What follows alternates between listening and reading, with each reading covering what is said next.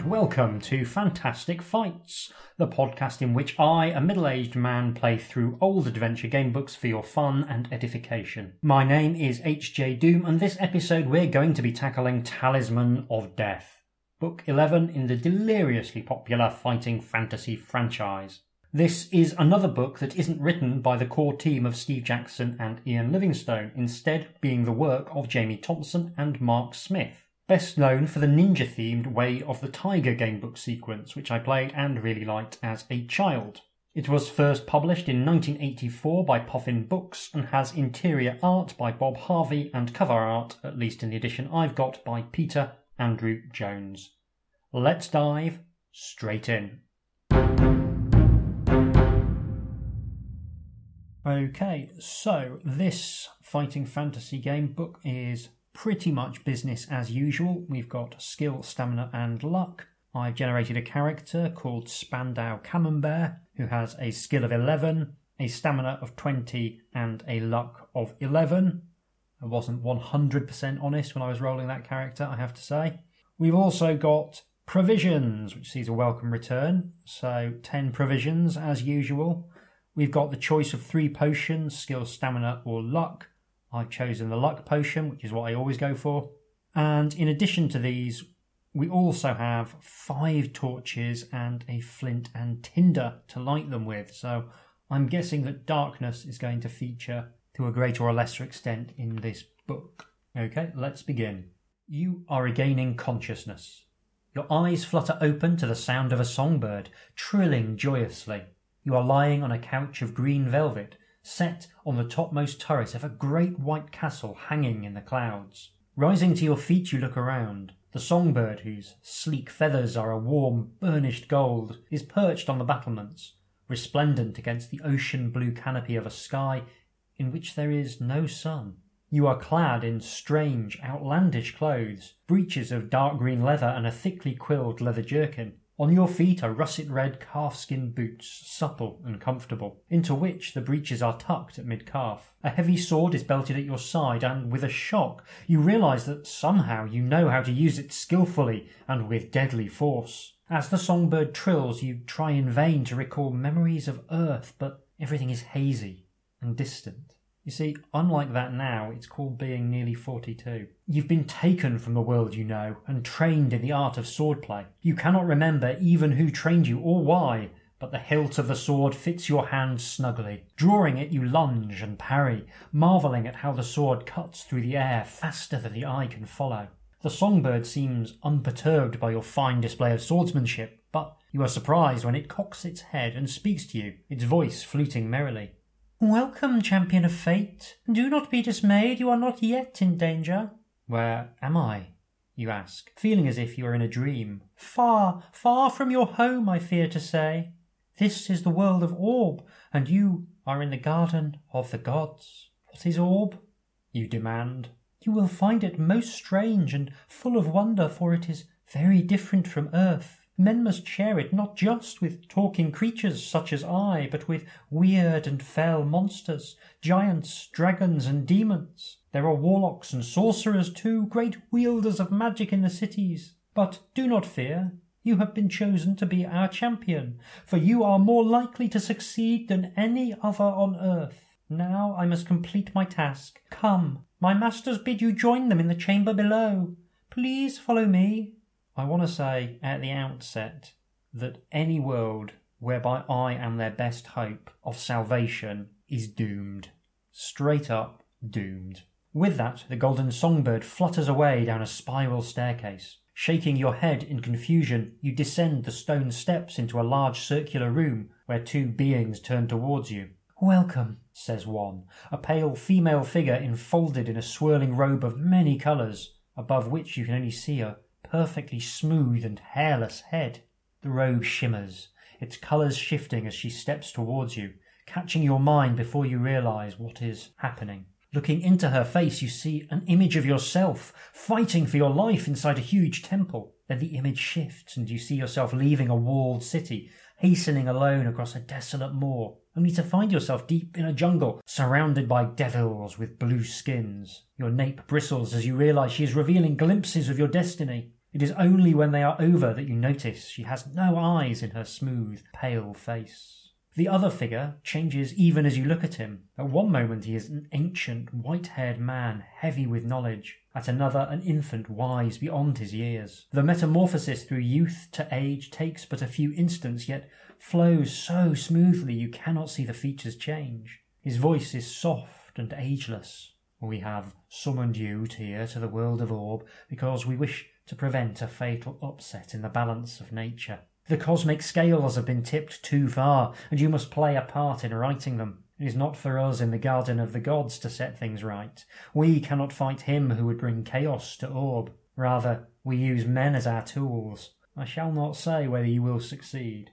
I mean, that's a pretty impressive abdication of all responsibility. More than a hint of the job's worth about this strange and ageless demigod or god. The floor of the room upon which you are standing is the most realistic and detailed map imaginable. You can even see small figures tilling the fields and walking the streets of an entire world, a world of pinnacled castles, knights on horseback, their men-at-arms bearing banners which stream in the wind, and strange, high-walled cities with towers and spires, concealing the dives of assassins and thieves among the splendour. The eyeless immortal steps forward, her robe now the colour of the deep sea, and caresses your cheek. It's a sad indictment of our times that my first thought is, well, that's not a good idea, what with the pandemic and all. We are sending you down to the surface of Orb. If you fall into the clutches of death, we cannot aid you. Do not fail us.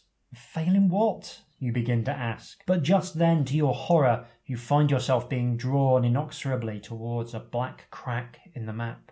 The realization that your destiny is being tampered with angers you, and you resolve to find a way back to Earth and your home at all costs. As the world of Orb rises up to engulf you, the awesomeness of what is happening overwhelms you, and you lose consciousness. I do like that it's presenting our character as not entirely on board with this destiny that's been thrust upon them, and acknowledge that we may find these two immortal beings a little bit on the annoying side, what with their meddling in our otherwise perfectly ordinary life. When awareness returns, you look around. You are standing in a huge vaulted chamber, deep underground.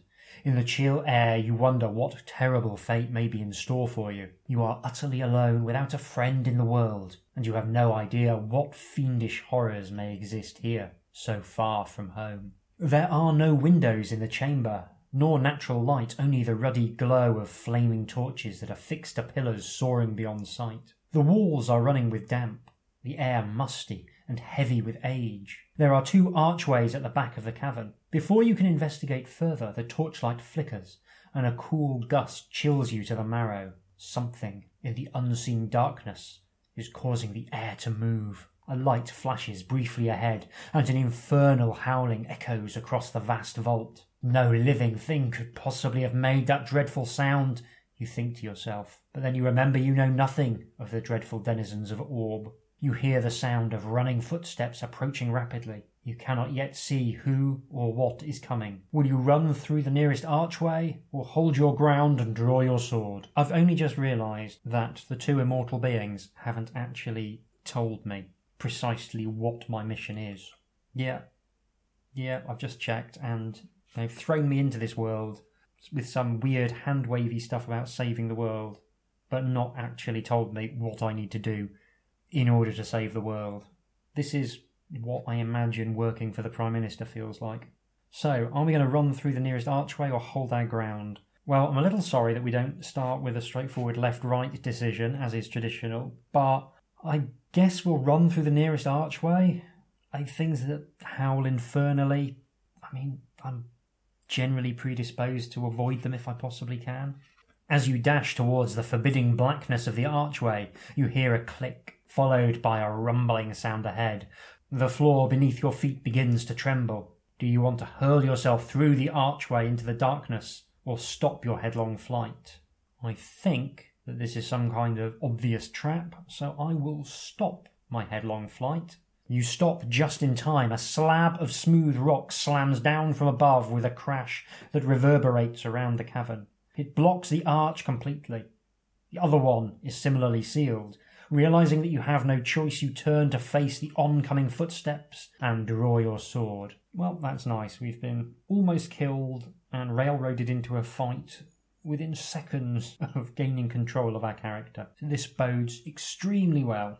A woman wearing chainmail and carrying a loaded crossbow bursts into the torchlight ahead of you. Seeing you, she immediately points the bow in your direction. 3 men, panting heavily, appear behind her. The first, a tall, handsome man, is dressed in shining silver armour, and the blade of his 2-handed sword glows with a faint white radiance. The next is dressed in a flowing robe of cloth of gold and wears a smiling golden mask. He carries an ivory staff. The last is a thick-set man with a white surcoat over chainmail. A red cross adorns his breast, and a spiked mace hangs at his side. They stop. Once again you hear a wailing louder than before. "They are almost upon us!" cries the man with the glittering sword. The shield maiden calls to you. "Who are you? What are you doing here in the rift, the spawning place of all evil?" There is a really nice picture of the 4 adventurers. I mean, they seem like a pretty classic adventuring party. And I'm very pleased to see that the woman, the shield maiden, does actually appear to be wearing a functional suit of armour rather than the traditional armoured bikini, which, makes a nice change in the early 80s. Sadly, the man with the golden mask, his mask is frozen in an attitude of unbelievable smugness. But I imagine he's some kind of priest. And then we've got, I guess, a paladin and a cleric. But they're really nicely drawn, very, very characterful. So how are we going to deal with them? Tell them that we've come from another world, say that we're on a quest against evil, try and play for time, or attack the shield maiden. Well, I'm not going to attack the shield maiden. She is clearly armed with a crossbow. Also, it would be 4 against 1. I don't really see the point in trying to play for time. I might be on a quest against evil. I'm not sure. I think I'll say I've come from another world. It has the virtue of being true. Her eyebrows rise in surprise. All 4 of them look at you in disbelief. The man in gold turns to the priest in the white surcoat and asks, "Is it the truth?" Knowing your story to be true, you decide to wait while the priest casts a spell. "It is the truth," he says, "and spoken from a true heart." The shield maiden lowers the bow and moves over to guard the entrance of the cavern. "What are we to do? The exits are blocked and I have only the power to teleport one of us out," says the man in gold. "Perhaps this warrior has been sent by the gods to continue the quest." Sensing the goodness of these people, you wait to hear how you can aid them. The priest steps towards you and tells you this story. I'm glad I didn't go for a more complicated accent. It looks like quite a long story. "Long ago, the minions of the god Death, in the city of the Runes of Doom, fashioned a talisman that would allow them, if the time was right, to summon their god to the surface of this world. That time has now come. If Death is summoned, all life will cease. Only Death's minions will continue to exist in an awful half-life. His presence will spread like a grey shadow across the world of Orb.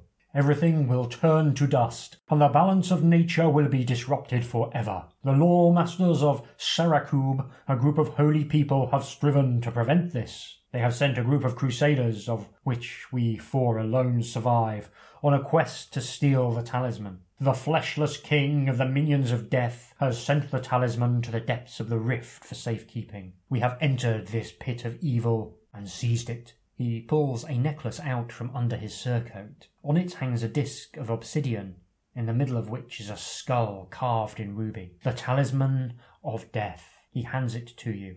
"Here, for the sake of all Orb, you must take this talisman and continue the quest. It cannot be destroyed, but if you can take it to your world, it will be beyond the reach of the claw of the Fleshless King. Either that, or the Fleshless King will come to our world and destroy that, and the world of Orb will be saved." I'm taking a lot on trust here. You are impressed by the courage and unselfish fortitude of these people, and resolve to continue the quest.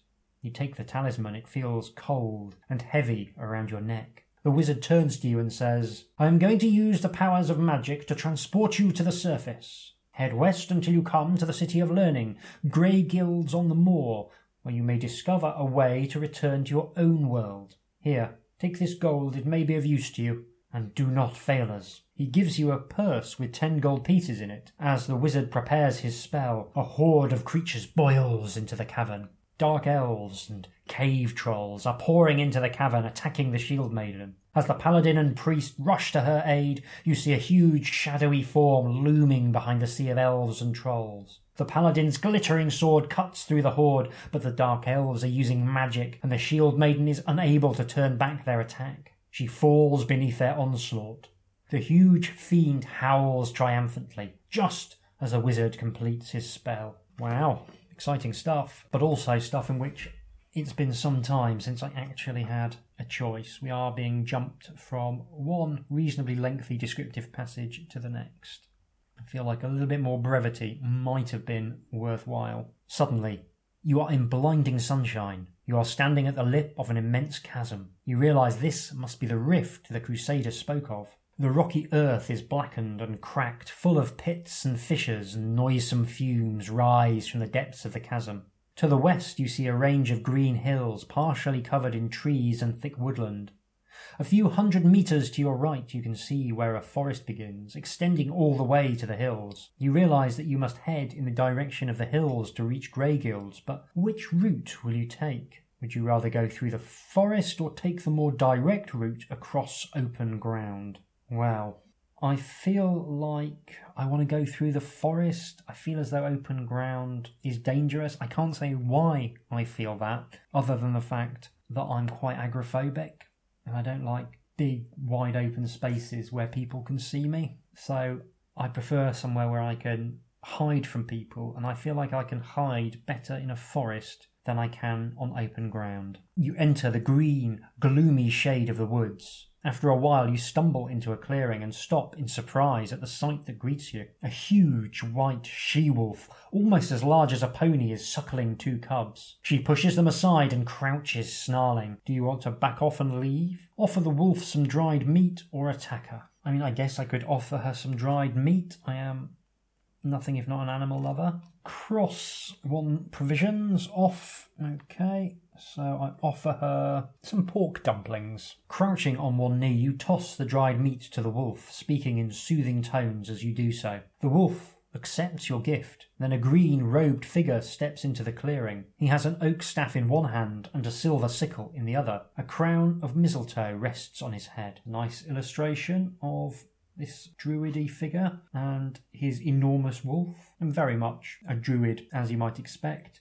Effectively looks like a more realistic take on Getafix from the Asterix comics. He smiles at you and says, My name is Woodman. I am the guardian druid of this sacred grove. My friend Snowmane thanks you for the gift of food. Such gentle generosity deserves reward. The blessing of the druids will go with you. May fortune smile on you. You gain 1 luck point for the druid's blessing. I mean, I haven't lost any luck yet, but hey, there we go. You look weary, he says. Here, have this. He takes a golden apple from his robes and hands it to you. Note it down on your adventure sheet. Such apples are wonderfully refreshing and will restore up to 4 stamina points when you eat one. You thank him, and knowing you must continue on your quest, reluctantly leave the idyllic peace of the sacred grove. So yeah, a luck point and a provision back, and the provision is an apple. Considerably less exciting than the stuff I usually eat, but hey, I'm not going to complain. You force through heavy undergrowth for some time, making your way over the hill and onto the thick wooded valley on the other side. You then take a trail heading west and are making good speed until, rounding a corner, you see a huge brown-scaled lizard with 8 legs basking in the sun. Its heavy horned jaw is filled with long,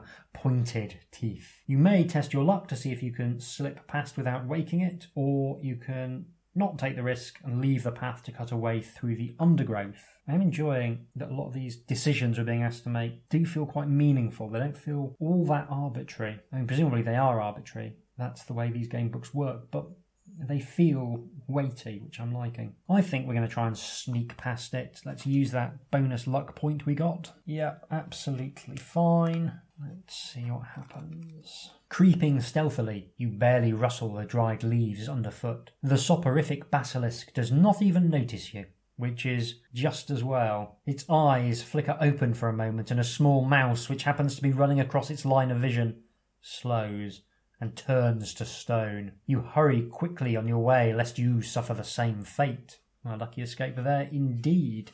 The trail winds between the spurs of two hills and plunges down into a moist and mossy dell. At the bottom, a large dew pond, covered with algae, is shaded by the boughs of a horse chestnut tree. Your attention is caught by a weak cry. An old woman is up to her neck in the middle of the pool. Her matted hair is streaked green with the scum of the pool. "I'm drowning! Help me! I'm tangled in the weeds!" she begs piteously. Do you wish to help her or ignore her and hurry on? I feel as though we must be due a wrong 'un at this point. Pretty much everyone else we've met has been nice. Surely we are due a wrong 'un at this point. Like, how did she get in there in the first place? This, to me, is pure, undiluted hag. I feel like this is a hag, and I am going to ignore her, and I am going to hurry on.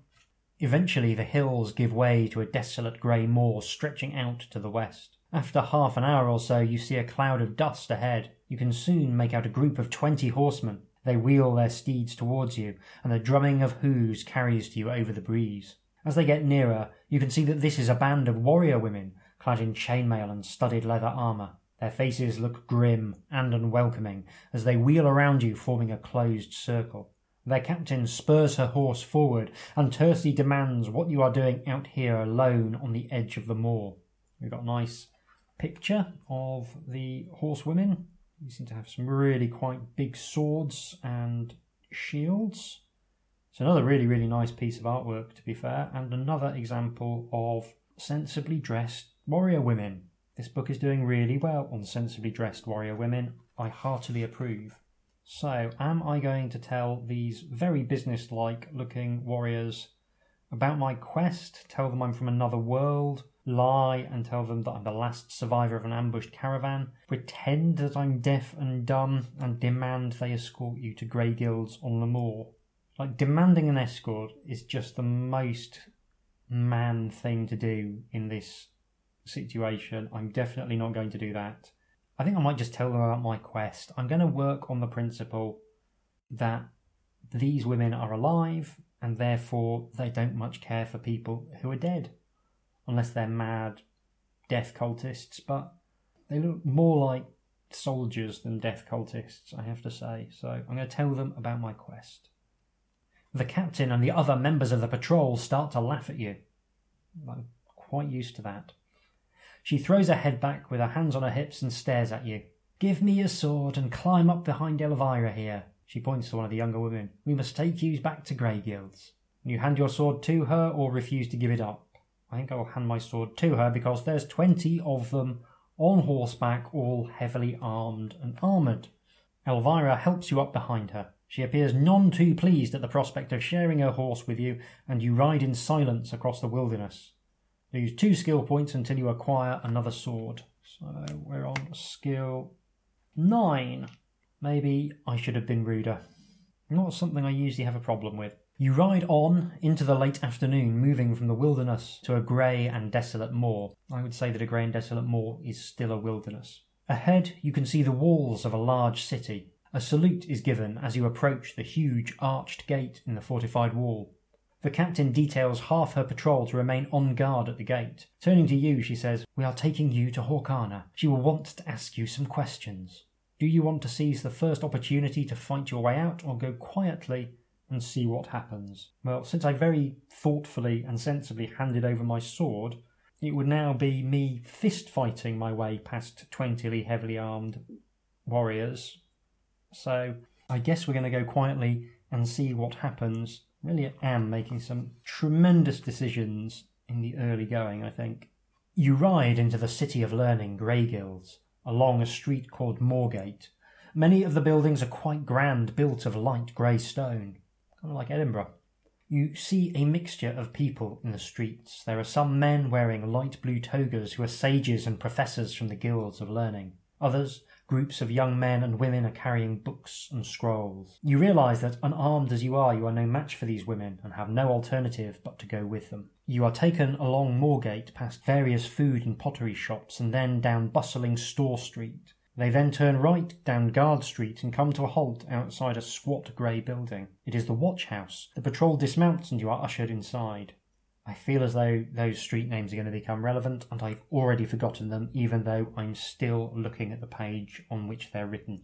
And again, we are being ushered from one paragraph to the next.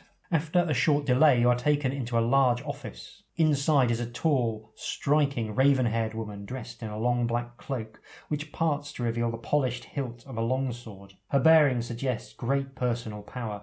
There is a picture of the woman. She's got masses of hair, a very nice-looking sword, and an expression which I would describe as unbelievably posh. My British listeners will know what I mean when I say she has a horsey look about her. Her bearing suggests great personal power. She stands and greets you. I am Horkana, High Priestess of the Temple of Fel Kairinla. I'm not sure that's even a word. Kairinla and Marshal of the Watch. You have been telling some unusual stories. She nods and the guards begin to search you. You try to resist but are held powerless. The talisman is ripped from its place of concealment and handed to Horkana. She recognises it immediately and laughs with rapturous delight. She turns away and says, I am going to the temple. Throw this fool out into the street. You are hustled out, and the door of the watch house slams shut behind you. You have lost the talisman. What will you do next? Go back down Guard Street to Store Street, turn down Smith Street, or walk down the Street of Seven Sins? I feel like I want to go down Smith Street because that seems like a place where I might be able to get another sword. And I do really need a sword. This adventure is going unbelievably well, isn't it? Been very, very trusting, and it has been my undoing. Still, on we go. Let's go and try and find a sword. Aha! You stride down Smith Street. Next door to a tinker's shop, you see what appears to be an armourer's. Do you wish to go in or pass by? I wish to go in, please.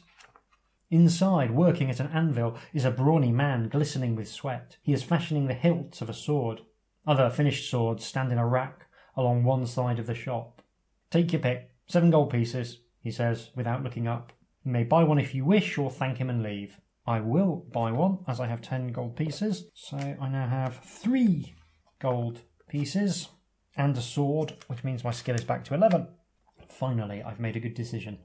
You choose a sword which feels well balanced. It is a well-crafted longsword, similar to those used by the warrior women. You may restore the 2 skill points you lost if you had your sword taken. You pay the man and leave. You continue on down Smith Street. There are no shops here, and the street is deserted except for a stooping, cowled figure who looks like a beggar. He comes up to you and suddenly draws himself up to his full height.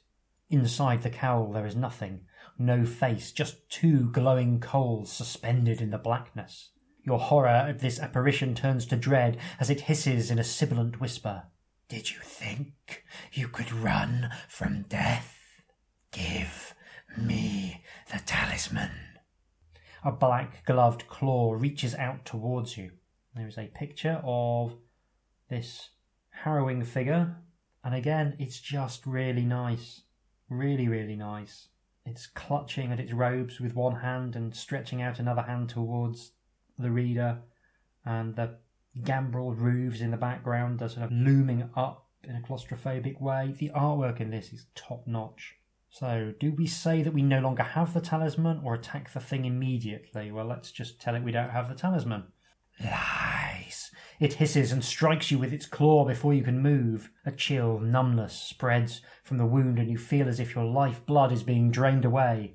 Lose 1 skill point and 2 stamina points. Who would have thought that the minion of death would not be amenable to a little rational discussion? Now you must fight the minion of death. Each time it strikes you, you lose 1 skill point as well as the normal stamina point loss. Minion of death has a skill of 7 and a stamina of 7. So hopefully it won't be too much of a challenge. I'm going to roll some dice. I have killed the minion of death, and happily it didn't land a single blow on me, so I didn't lose any further skill, which is nice. Your last blow meets no resistance. The grey cloak billows to the ground in a heap. All is silent except for a sudden keening of the wind. You rest and begin to overcome the shock to your system. If you have lost any skill points, all but 1 are restored. That's neat. That's genuinely really neat. So you get penalised in the combat, so every time you take a hit, it's more likely that it will take a hit in future. And it takes 1 skill point, but otherwise, yeah, you're fine. That is a very, very smart design decision, and one which presumably reduces the chance of someone flinging the book against a wall in a fit of rage. Turning down Silver Street, you are startled by what sounds like men's voices whispering near you. You soon realise that a trick of the wind is carrying their words to you, through a broken piece of pipe which connects a ramshackle house to an open drain. There are 3 of them, and it seems that they are planning to rob the jewellers, which you can plainly see on the bend of Silver Street. There is a shabby staircase leading up to the house, and you creep towards it. Will you go up the staircase, walk quickly to the jewellers, ignore this, and turn into Store Street? I feel like being heroic has not done me any favours, so I think we're going to ignore it and turn into Store Street. Like, for all I know, they need the money to care for their sick mothers. I'm not in a position to judge their moral compass. Obviously, probably they're just murderous robbers, but I don't feel like I can justify getting involved. You continue along Store Street and then down a tree-lined avenue called Booker's Walk. 2 very grand buildings built of blocks of grey stone stand on either side of the road. A group of young people in blue togas escorted by a white-haired old man in pale blue robes enters the building opposite. A flag showing books and scrolls is flying from the nearest building. It appears to be a library. I really wish that libraries had an official flag. That would be awesome. Will you see what information the library has to offer, or investigate the other buildings to find out what the young people are doing? I think I'll go into the library. I used to work in a library. I loved working in a library. The entrance hall of the library is filled with desks at which scribes are working, copying books and scrolls. Reclining on a plush window seat is a wrinkled old fellow in the pale blue robes of a scholar. You feel out of place wearing armour in the quiet of the library, where the stillness is broken only by the scratching of pens. "Welcome to the largest library in the Man-March," says the sage. "Choose any tome or scroll you may wish to peruse. Perhaps I can be of some assistance. What is your field of study?" Were you asked to read something about the gods, or asked to read about the history of grey guilds? I think grey guilds is the more pressing concern. The sage shows you to a side room full of reading desks. A few are occupied by students of history, young and old. With an expansive gesture, he points to a wall lined with shelves which are filled with scrolls and tablets. You choose a set of scrolls called Grey Guilds Revisited by Nylev, or Nylevi? I'll go with Nylevi. It is the story of a dissolute young nobleman who failed to take advantage of the education offered by the guilds of learning. You are able to glean much interesting information about the city. The religious orders hold all the power. You are astonished to find that Varga, the god of thieves, liars and cutthroats, has most followers within the city. There is a temple to death in the city as well. Indeed, it seems that Grey Guilds is not the tranquil city that once it was. The armed forces protecting the city come from 2 groups: the warrior women who worship the evil goddess Fel Kyrinla, and the followers of the All-Mother. Grey Guilds lies on the edge of a large plain called the Man-March, or the Lands of Men. It is just one of many cities in this part of the world. As you are wondering whether you will ever visit Doomover or the Spires of Foreshadowing, the other students begin filing out. With a start, you realise it is already dark, and you leave quickly, looking for a safe place to sleep. You leave the building and continue on down Booker's Walk. The streets are already deserted, and there are few lights in this part of the city. You search for the welcoming light of an inn. Then, without warning, the steel teeth of a hidden man-trap snap shut around your leg, ripping your flesh.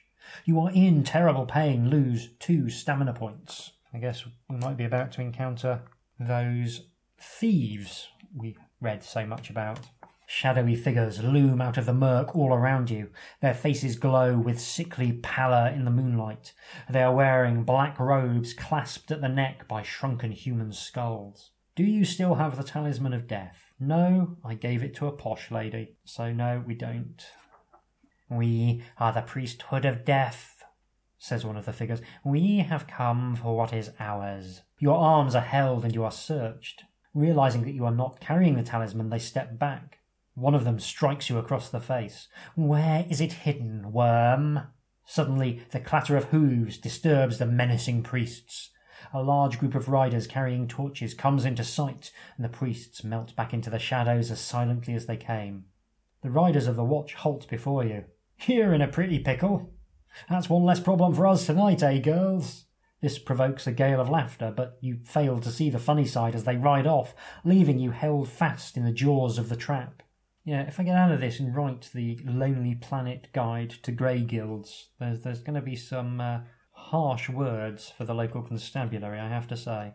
Backpacker's Guide to Grey Guilds. Don't. The end.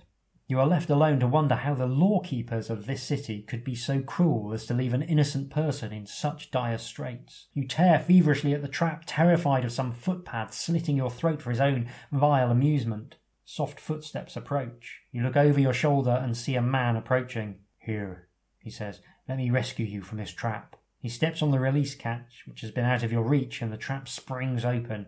You step free and he walks along by your side. Have you a place to stay tonight? Perhaps you'd like to sleep in my humble abode, he asks, looking sideways at you. You are curious that he should be walking the streets alone at night, but you are also exhausted. Will you accept his offer and go home with him? Or decline his offer? Far be it from me to decline an offer of going home with a strange man. All kinds of fun could potentially result from that, I think. The man's house is a small stone bungalow. He leads you into his bedroom and offers you a straw-filled mattress behind a curtain. Thankful for any chance to rest, you go to sleep without asking any questions. You sleep deeply and you regain 4 stamina points. Back to 4. That's exciting. You wake to find that your host is sitting, watching you. And there's a picture of him sat, watching you, where, to be fair, he looks like a reasonable sort and not at all like the kind of weirdo who sits up all night watching someone sleep. I hope you were well rested. You talked in your sleep. He smiles at you and says, do you need help? Has someone stolen something from you? How did you come to be trapped alone on the street late at night? Do I want to tell him the whole story and ask for his advice? Or would you prefer to say you cannot answer? Well, I think I'm going to ask for his advice. He's got a trustworthy face, and as far as I know, he didn't interfere with me while I was asleep, so, what's not to like? Also, I could really use some help at this point. You tell him everything and he listens with growing amazement. He introduces himself as Apothecus, a sage of history. I have heard of the Talisman of Death. You must recover it at all costs. He suggests that you enlist the help of the Thieves Guild, as he doesn't think you can recapture it alone. It will be in the temple to Fel... Every single time I stumble over this word. It will be in the temple to Kel... No...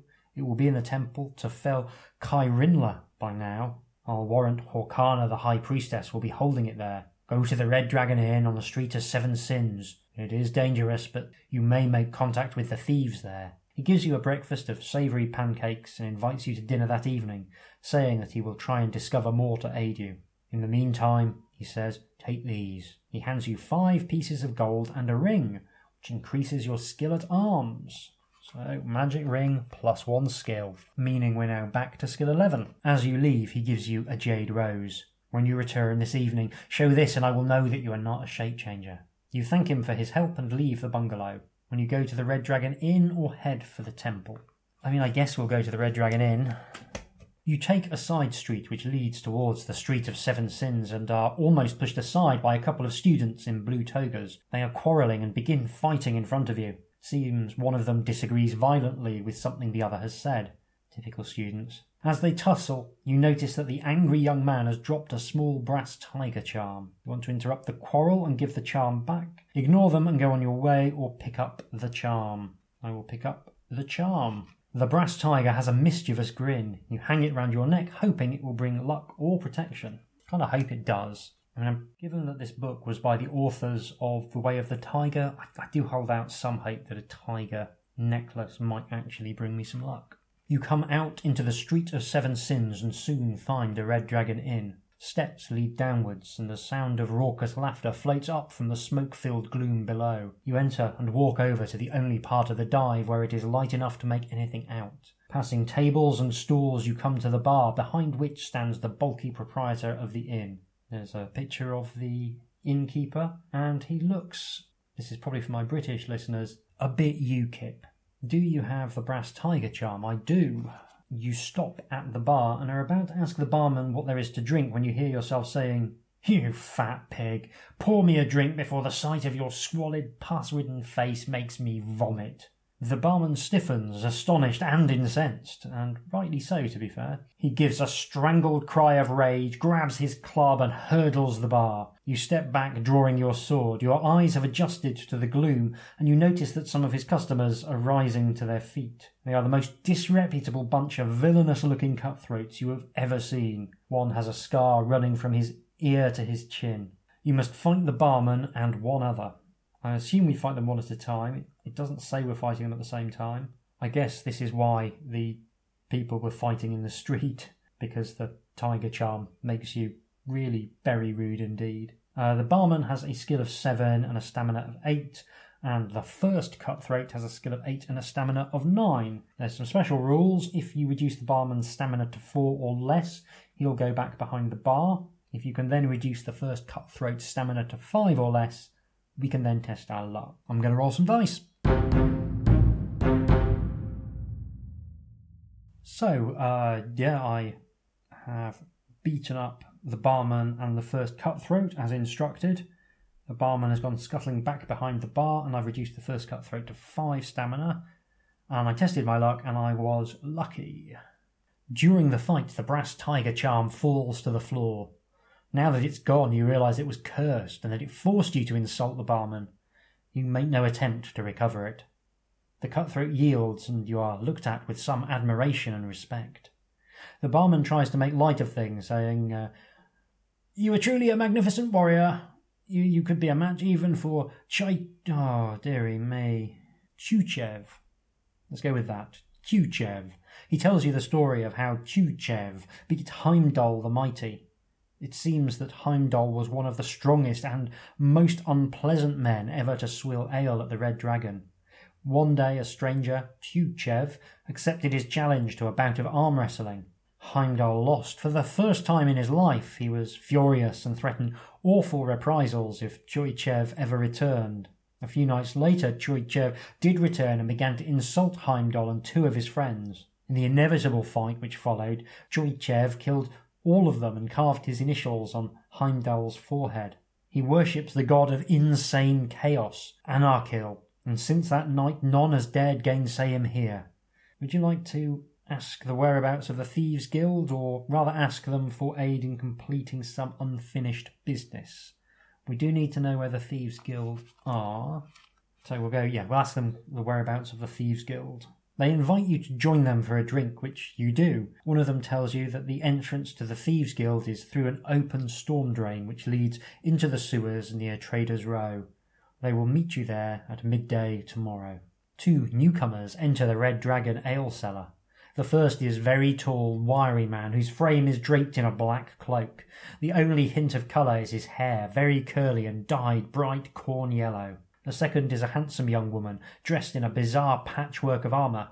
The barman mutters under his breath, then forces his face into a smile. "Chuchev, Cassandra, welcome," he shouts obsequiously. The thieves move away from you to sit at another table. Chuchev strolls to the bar and orders a drink. Cassandra sits opposite you at your table. She ignores you, and Chuchev joins her. When you say nothing, get up and leave the ale cellar or introduce yourself. I need the denizens of this ale cellar to introduce me to the Thieves' Guild, so I don't think taking a powder is going to be the way forward. Oh, once again, there's another lovely bit of artwork. Yeah, really characterful, nice vibe of an underground, dimly lit bar, such as I maybe spent a certain amount of my youth in. But anyway, if I say nothing and then they start the fight, that's not my fault, is it? So we'll say nothing. There is an uneasy silence in the ale cellar. Chuchev looks across at you and says, "I don't like your face." Cassandra nods agreement. Do you want to retort at least, "Unlike you, I am wholesome to look upon," or meekly reply, "I'm sorry I was born that way," and leave the ale cellar? I think I will go for the bravado on this occasion. At this, they leap up, whipping out their blades and move to attack. Chuchev's sword is almost as tall as you are, and he wields it negligently in one hand. Cassandra's glows coldly. Each time she hits you, you must subtract 3 stamina points. If you reduce Cassandra's stamina to 4 or less, she drops back, and Chuchev moves in to cover her. If you reduce Chuchev's stamina to 4 or less, go to the next paragraph. So, Choichev has a skill of 10, stamina of 12. Cassandra, skill of 9, stamina 10. This is going to be quite the tussle. I may not survive it, but if I do, I'll see you in a few seconds. I'm going to roll some dice. Good news, I managed to reduce them both to stamina 4 or less. Less good news, I've been reduced to a single stamina point in the process. Choichev and Cassandra have done an absolute number on me. Still just about alive within the rules of the game, so yeah, something to be thankful for. Your last blow has drawn a gout of blood from Choichev's side. He jumps back and says, "Anarkil, breaker of edifices, aid me." He is calling upon his god. Before you can strike the killing blow, the cellar starts to shake. An earthquake opens great cracks in the floor. There is a roar of tumbling masonry and the inn is filled with dust. In the confusion, Choichev and Cassandra make good their escape. When the quake has stopped, you climb the steps and leave. You step out, squinting against the bright light of the late afternoon sun. Add 1 luck point for visiting the Red Dragon Inn and living to tell the tale. You are back in the Street of Seven Sins. If you have met a sage and he has invited you to dinner, you may go there. If you've not been invited or don't wish to go, you can go down a side street called Cobbler's Walk, or down Merchant Street. I have been invited to dinner. Nice to get my luck back, but before I go to dinner, like any sensible person, I'm going to carb load before my main evening meal. So let's scarf down a steak bake, a treacle sponge, and a lamb samosa, which will get me back to 13 stamina points. And yeah, I can't help but feel set me up nicely for a presumably largish evening meal. On your way towards the sage's house, a small boy runs up to you and asks if you'd like to help a very clever scholar and make some money doing it. "It won't take long," he adds, tugging at your sleeve. Do you want to thank him but decline and go on your way, or will you go with the boy? This feels like a difficult one. I really don't want to go with him, so I won't. Do you know what? Much as I'm normally Mr. I've got to find out what happens, I'm just going to ignore the child because, I'll be honest with you, I'm not brilliant with kids. Nothing against kids, I just prefer them once they've turned into adults. You come to the door of the sage's house and knock. After a few moments, a manservant opens the door. You explain that you have come to see the sage. The manservant asks you for the token. Do you have the token? I do have the token. Presumably you can lose the token somehow, which would be embarrassing. Here's another chance for me to do my one and only butler voice. The servant says, "Ah, yes, you are expected. Please come in." You follow him into the parlour. The dining table is laid for 3. Apothecus rises to greet you and introduces you to his friend, Diodorus, a sage who is an expert on the travel between the planes of existence. He tells you that there are portals or gates allowing travel between Orb and other worlds. He suspects that you may have been brought from Earth to Orb by means of such a portal. "When you recover the talisman," he says, "you must leave Greyguilds and walk southeast until you come to the Great Plateau. Mount Starreach, the tallest mountain on the plateau, has at its summit one of these portals, through which you must pass if you wish to return to Earth." "And now to more important matters," says Apothecus. "You can leave the cemetery by the postern gate in the cemetery.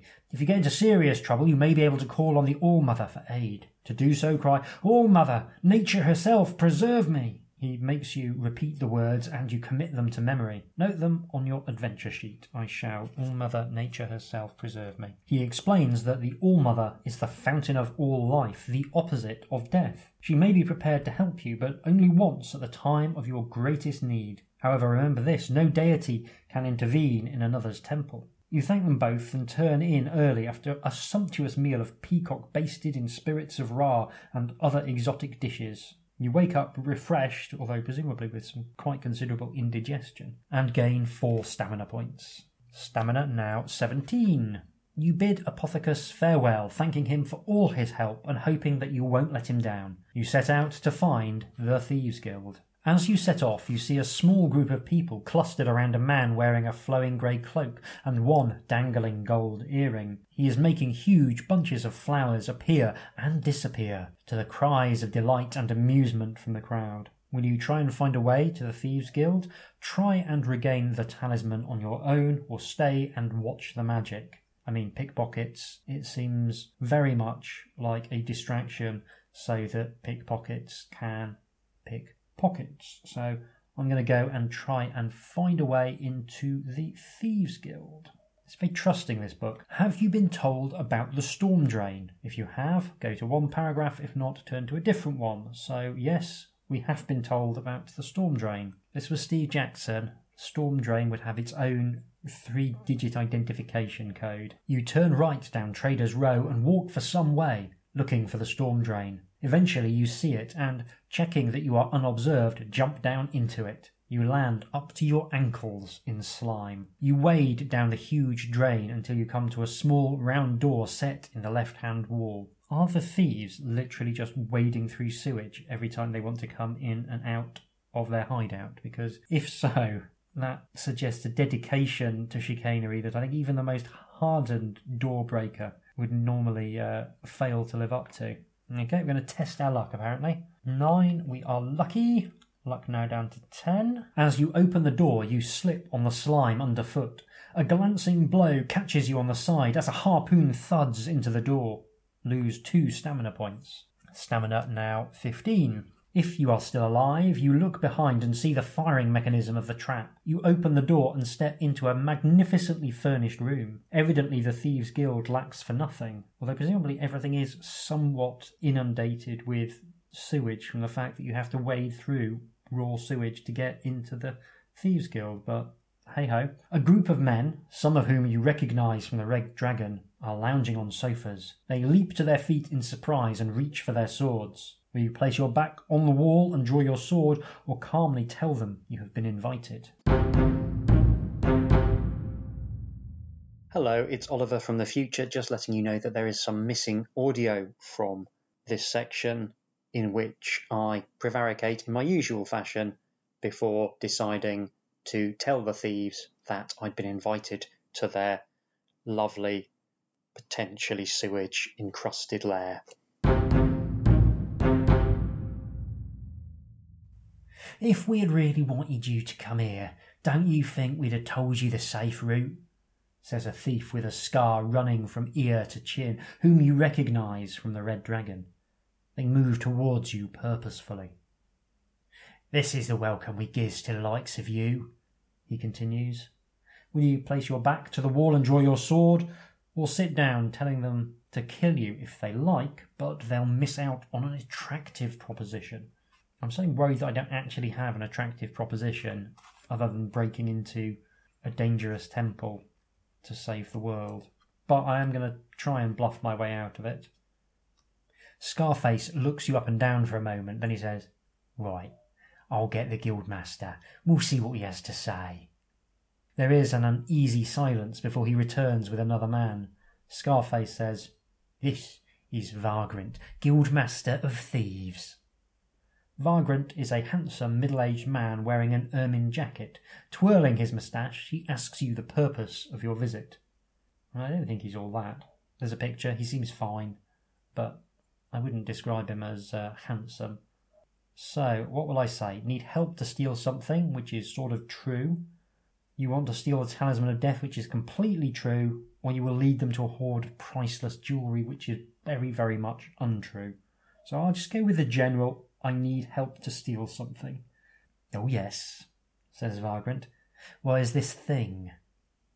If you say you're not prepared to tell what it is, but it lies in the temple of Fel-Kyrinla, almost first time of asking there, then turn to one paragraph. If you tell them it's the Talisman of Death and you are prepared to share the spoils when you get it, there's another paragraph. So I do think probably honesty may be the best policy here. There is a hushed silence broken by Vagrant. "That is indeed beyond price." He suddenly barks out an order. "We'll mount an expedition before they move the talisman. It is market day, a good time." Scarface, Jemmy the Rat, Bloodheart, and our young Lord Min, you will accompany our friend here. Some hours later, when they have finished their preparations, you set off. As you leave, you see a piece of graffiti scrawled in blood on a wall. There is no honour among thieves. You resolve to be on your guard. Again, through some really quality decision-making, I've decided to go on an adventure with a bunch of professional murderers, basically, who are clearly going to, A, outnumber me, and then shiv me in the kidneys as soon as it's expedient to do so. So this adventure kind of lurching from one disaster to another. Scarface leads you through a maze of back alleys into a building that Jemmy the Rat tells you is a safe house. You climb onto the roof and continue running across the rooftops of the city. Soon you are on top of a tall house just below the top of the temple of Fel Kyrinla. First time. Bloodheart, a hulking, silent fellow, takes a rope and grappling hook from his shoulder. He effortlessly throws it round the top of one of the temple columns. He secures his end to a chimney stack and walks across the tightrope he has created. You all manage to cross hand over hand and join him in the temple eaves. Jemmy the Rat, a wiry man with fingers like spiders' legs, finds a skylight and, true to his name, prizes off the bars and picks the lock. Reaching inside, he disarms a trap containing a poisoned dart. You marvel at his nimble-fingered skill.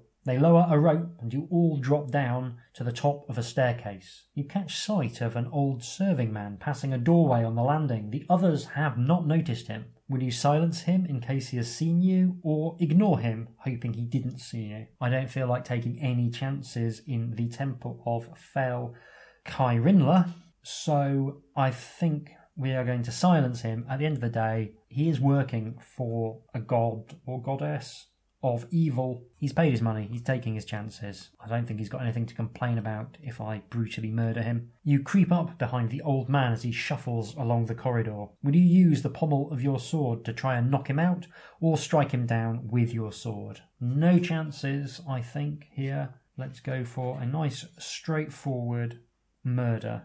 You drive your sword into his back. He lets out a scream of pain as he dies. Lord Min, a small, agile young man, is behind you. He says, "Sloppily done. We may all pay for that. Now hurry." Whoops. Should have stove in his skull. You are padding silently along the landing towards the stairs which lead down when a loud pealing of bells fills the air. "The alarm," snarls Scarface. You freeze. Looking back, you are astonished to find you cannot see the thieves who you thought were behind you. All you can see are shadows. You are on your own. Will you go back to find the thieves, or run down the stairs ahead of you? I don't think I'm going to be able to find a thief who doesn't want to be found, so straight down the stairs, I think. You run down the stairs 4 at a time. You reach another landing before you hear the tramp of feet coming up from below. Thinking quickly, you hide behind an arras. Test your luck. I hope I'm going to be lucky, because I quite honestly do not know what an arras is. Is it something you could legitimately hide behind? Okay, it is a tapestry, if you are also wondering. Apparently featured in a Hamlet. It's the one Polonius hides behind. That's an arras. So, let's test our luck. 7, that's good enough. So an arras, basically an ideal thing to hide behind, unless you want to be stabbed by a Danish prince. So, I am lucky. You can hear the clank of armour as a group of guards rushes past the arras, heading up the stairs. You continue down until you reach a double door at the bottom. A guard remains on duty before them. She shouts a warning and runs forward to attack you. You must fight her. So, the temple guard has a skill of 7 and a stamina of 8. If she is still alive after 5 combat rounds, something bad happens. I need to kill her within 5, which means I can afford to miss her once. So, yeah, another interesting little wrinkle in the adventure. I'm going to roll some dice. Okay, I managed to stab her to death just within 5 combat rounds. She hit me once, taking my stamina down to 13. So we get the good outcome, I hope. You step over the fallen guard and, pushing open the double doors, enter the inner sanctum of the temple. A tall raven-haired woman, Horkana, the high priestess, is praying at the altar, upon which lies the talisman of death. Beyond the altar is a large marble statue of the goddess wearing chainmail, her expression arrogant and cruelly beautiful. Horkana rises and turns. She resembles the statue and is wearing a long dress of black chainmail. That sounds awesome. Ridiculously awesome. How dare you desecrate the temple? How dare you interrupt me when I'm speaking with the goddess? She says softly, white with rage. I dedicate your soul to the goddess. She drives her fist into the air and chops it downwards. A pillar of flame descends from the vaulted roof. It's a nice picture of her in her very, very nice chainmail gown, looking very, very cross, still quite horsey. So we need to roll a die. 1 to 4 or 5 to 6 are the two options. So 1 to 4, one thing happens. 5 to 6, something else happens. We get a 5. I feel like my luck since that awful fight with the two toughs has been a bit better. Having said that, you are engulfed in flame. The pain is terrible and you can hardly see. Lose 6 stamina points, taking me down to 7. If you are still alive, you may wish to use one of the following, if you have any of them. Vapours of Speed, Unicorn Amulet, Scroll of Agonizing Doom, or none of these. Well, if you've been paying attention, you'll know that the one of those I have is none of these. So we will find out what happens with that. Horkana draws her sword and advances on you, snarling with tigerish ferocity. You must fight the High Priestess. Horkana has a skill of 12 and a stamina of 14. So I need to hit her 7 times. And I've got a skill of 11, stamina now 7. So I think this could be the end of our adventure. But regardless, I'm going to roll some dice. Perhaps unsurprisingly, the High Priestess Horkana, having set fire to me, then proceeds to pretty efficiently, I have to say, beat me to death with her sword. Barely broke a sweat doing it. I managed to land 2 blows on her in the course of the combat, and then she just went to town on me with her big old sword, and it all ended rather badly. So that is where today's adventure is going to end, and I'll be back with some closing remarks in just a few seconds. So that was at least some of Talisman of Death. A bit like Caverns of the Snow Witch, I feel like there was more to discover, and I was considering going back and doing a second episode looking at the second half of this gamebook. In the end, I came to the conclusion that would be overkill on this occasion. With Caverns of the Snow Witch, I felt like I'd had a very constrained experience, and there was a lot more still to go, but I think Talisman of Death gave me quite a satisfying little adventure, even if I only made it about halfway through. That first half is arguably the most interesting half of the adventure. It's a curious entry in the fighting fantasy sequence, this one, and that's understandable considering that the authors were not trying to ape the House style, but rather bringing players an introduction to their own fantasy world of Orb. It's thicker than the average fighting fantasy book for all that it still weighs in at 400 paragraphs. The writing style, I would say, is considerably wordier than either Steve Jackson or Ian Livingstone typically employs.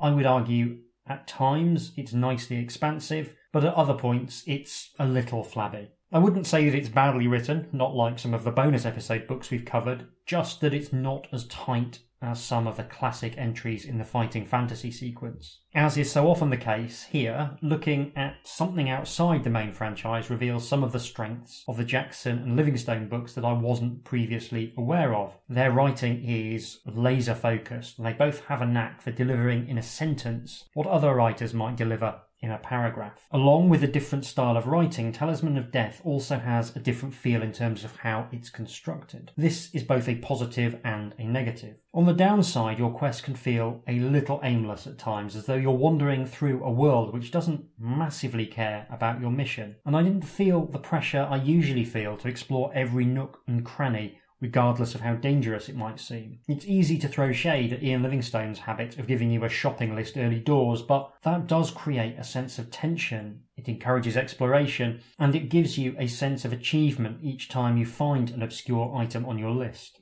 The upside of Talisman of Death's less focused approach is that the world feels more real in some ways. In the City of Sages, I constantly felt as though I were an intruder into a world that was quite capable of getting along without me. That's quite a neat feeling, and I don't think another fighting fantasy gamebook has left me feeling so diffident, for all that I think I prefer the classic fighting fantasy approach. Related to this is some very strong encounter design. This to me is the absolute highlight of the book. It manages to convey a sense of peril in the early stages without really relying on fights. I didn't have to get my fighting dice out for 28 minutes, which might be a record, yet there was a constant feeling that things could be about to go wrong at any moment. It's not actually politically tough, although I made it look remarkably tough in my playthrough. There's ways and means of dialling down the difficulty on most of the fights, and even the Horkana fight that did for me in the end is manageable with the right approach. I would say you probably do need a fairly high starting skill to get through it though, even in the easiest iteration of the fight. What's really nice is how many of the fights have little special rules attached to them. There's a number of fights where you're stabbing against the clock. If you don't see the baddie off quickly, then something bad will happen, often something fatally bad. That adds a sense of drama to a fight with a skill 8 guard because you can only afford to miss once, and even with a very high skill, that's definitely a possibility. There's also the skill-draining minion of death, but perhaps the best example of this is the fight with Choichev and Cassandra, where you only actually need to beat Choichev, but Cassandra is the one dealing heavy damage. You get a choice of whether to try and take out Cassandra first to avoid those 3 stamina attacks, or whether to risk it all on focusing down Choichev and hopefully ending the fight quickly before you take too much damage. A fight you can approach multiple ways in a system as basic as Fighting Fantasy is really impressive design, and it's amazing that 11 books in, people are still finding ways to iterate on Fighting Fantasy. In general, I came away from Talisman of Death feeling pretty positive about it. I did play through the book to the end after the recording, and it's not particularly difficult once you get out of the City of Sages. It generally plays fair with the player, possibly to a fault. I've said before there's a balance to be struck between letting the player feel good about spotting the right way through a challenge and also serving up twists and surprises so they don't feel as though they know what's going to happen. Too much of either is a bad thing, and it's really difficult to get the balance exactly right. The second half of Talisman of Death gets very linear, and it doesn't quite serve up enough memorable or unique encounters to compensate. With Steve Jackson and Ian Livingstone, there's a pervasive sense that something really weird is probably just around the corner, and I did find myself missing that. It doesn't help that Orb itself doesn't quite leap off the page. This is a purely personal thing, and it might be as much to do with my own profound sense of nostalgia for Fighting Fantasy as anything else, but I found the setting didn't inspire me as much as it might. There's elements I like very much. Religion being front and centre is great. That's something that the mainstream Fighting Fantasy books don't really cover. And there's a commendable focus on human characters. But somehow the setting felt like disparate elements that sat rather uneasily together. The best Fighting Fantasy books have an underlying theme that ties the whole adventure together. So in The Island of the Lizard King, you get a fantasy take on the tropes of Victorian adventure fiction. The Citadel of Chaos has a very surreal, almost Monty Python vibe, which remains consistent throughout. And Caverns of the Snow Witch is all about the cold and the battle against the elements, and that recurs as a motif throughout. Talisman of Death doesn't really have that. You go from an underground lair to a generic countryside to a somewhat odd city, then a plateau, a jungle, and a mountain. None of them, with the exception of the city, feel fully realised, and none of them are really united by a coherent atmosphere. The temptation to compare the City of Sages with Port Blacksand from the City of Thieves is, I think, a little unfair. Port Blacksand is one of the truly great fantasy cities after all, but it is there at the back of your mind when you're playing through Talisman of Death that you could be playing City of Thieves. Still, I would call Talisman of Death good. It's not great, but it is good. There's some fantastic moments, really good art, really strong art, and I appreciate seeing plenty of female characters. It's sad that so many fantasy writers can imagine all sorts of strange monsters but can't imagine giving 50% of the human race something interesting to do in their fantasy worlds. So there's plenty to like in Talisman of Death, and I very much enjoyed replaying the first half to make less terrible decisions and then completing the quest, which I did on a second playthrough. If I'd needed a third go, I'm not entirely sure how well my interest would have held up, and I might well have resorted to cheating at that point. I certainly recommend it if you can find it fairly cheap. One weird final point is that the torches, flint and tinder that are bigged up so much in the introduction to the game barely get a look in.